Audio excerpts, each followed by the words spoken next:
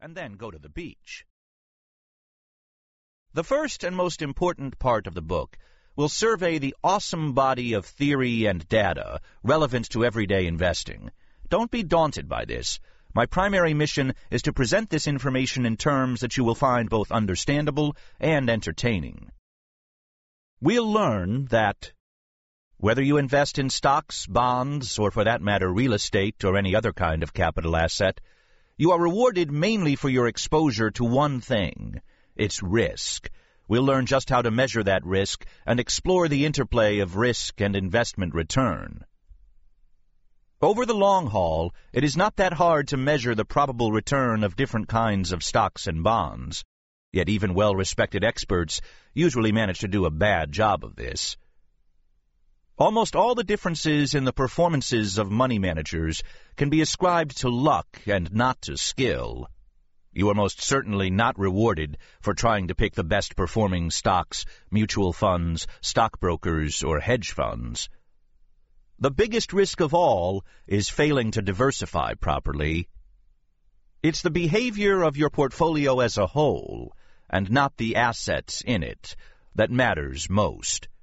We'll also learn that a portfolio can behave in ways radically different than its component parts, and that this can be used to your advantage. The science of mixing different asset classes into an effective blend is called portfolio theory, and occupies center court in the grand tournament of investing. Pillar 2. History. It is a fact that, from time to time, the markets and investing public go barking mad. Of course, the madness is obvious only in retrospect. But a study of previous manias and crashes will give you at least a fighting chance of recognizing when asset prices have become absurdly expensive and risky, and when they have become too depressed and cheap to pass up. The simplest way of separating managers who would be suckered into the dot-com mania from those who would not would be to administer a brief quiz on the 1929 crash. Finance, unfortunately, is not a hard science. It is instead a social science. The difference is this: a bridge, electrical circuit, or aircraft should always respond in exactly the same way to a given set of circumstances. What separates the hard sciences of physics, engineering, electronics, or aeronautics from the social sciences is that in finance, or sociology, politics, and education, apparently similar systems will behave very differently over time. Put a different way, a physician, physicist, or chemist who is unaware of their discipline's history does not suffer greatly from the lack thereof. The investor who is unaware of financial history is irretrievably handicapped. For this reason, an understanding of financial history provides an additional dimension of expertise. In this section, we'll study the history of finance through the widest possible lens by examining just what the centuries of recorded financial history tell us about the short-term and long-term behavior of various financial assets, how, from time to time, the investing public becomes almost psychotically euphoric, and at other times toxically depressed, how modern investment technology has exposed investors to new risks. Pillar 3.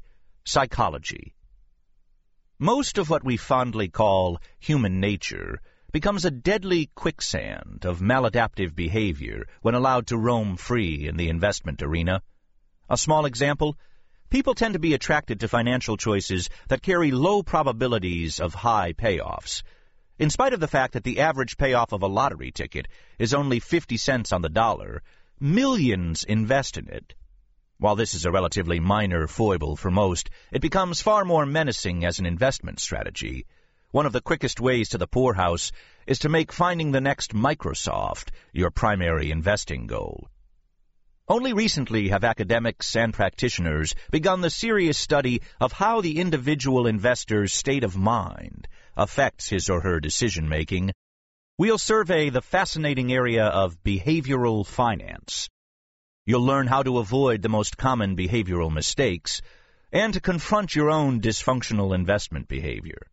You will find out, for example, that most investors tend to become grossly overconfident, systematically pay too much for certain classes of stocks, trade too much at great cost, regularly make irrational buy and sell decisions. Pillar 4. Business.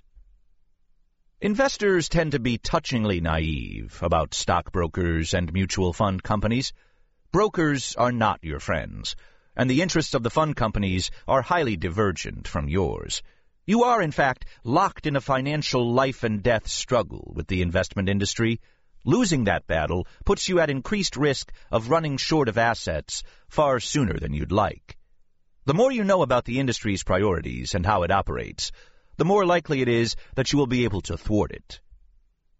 The brokerage and mutual fund businesses form a financial colossus that bestrides modern financial and increasingly social and political life. If you doubt this, just turn on your television and time the interval between advertisements for financial services.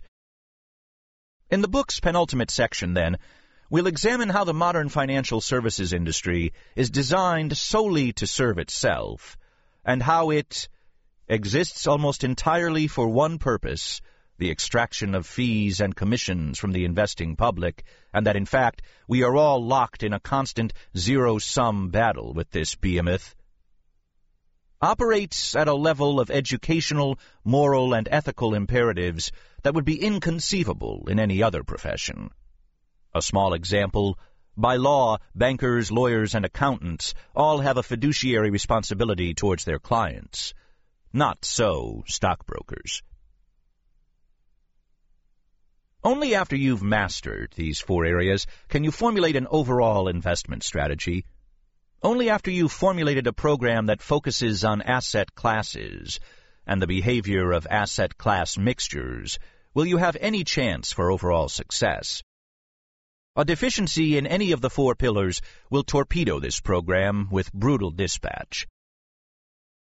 Here are a couple of examples of how a failure to master the 4 pillars can bring grief to even the most sophisticated investors. Big-time players. The principles of long-term capital management, the firm that in 1998 almost single-handedly crippled the world financial system with their highly leveraged speculation, had no trouble with Pillar 1, investment theory, as they were in many cases its Nobel Prize-winning inventors. Their appreciation of Pillars 3 and 4, psychology and the investment business, was also top drawer. Unfortunately, despite their corporate name, none of them had a working knowledge of Pillar 2, the long-term history of the capital markets. Focusing narrowly on only several years of financial data, they forgot the fact that occasionally markets come completely off the rails, often in ways never before seen. A working knowledge of Western financial history would have warned them that their investment strategy carried with it the near certainty of self-destruction. Small investors. On the other hand, the average investor most often comes to grief because of deficiencies in Pillars 1 and 3, theory and psychology.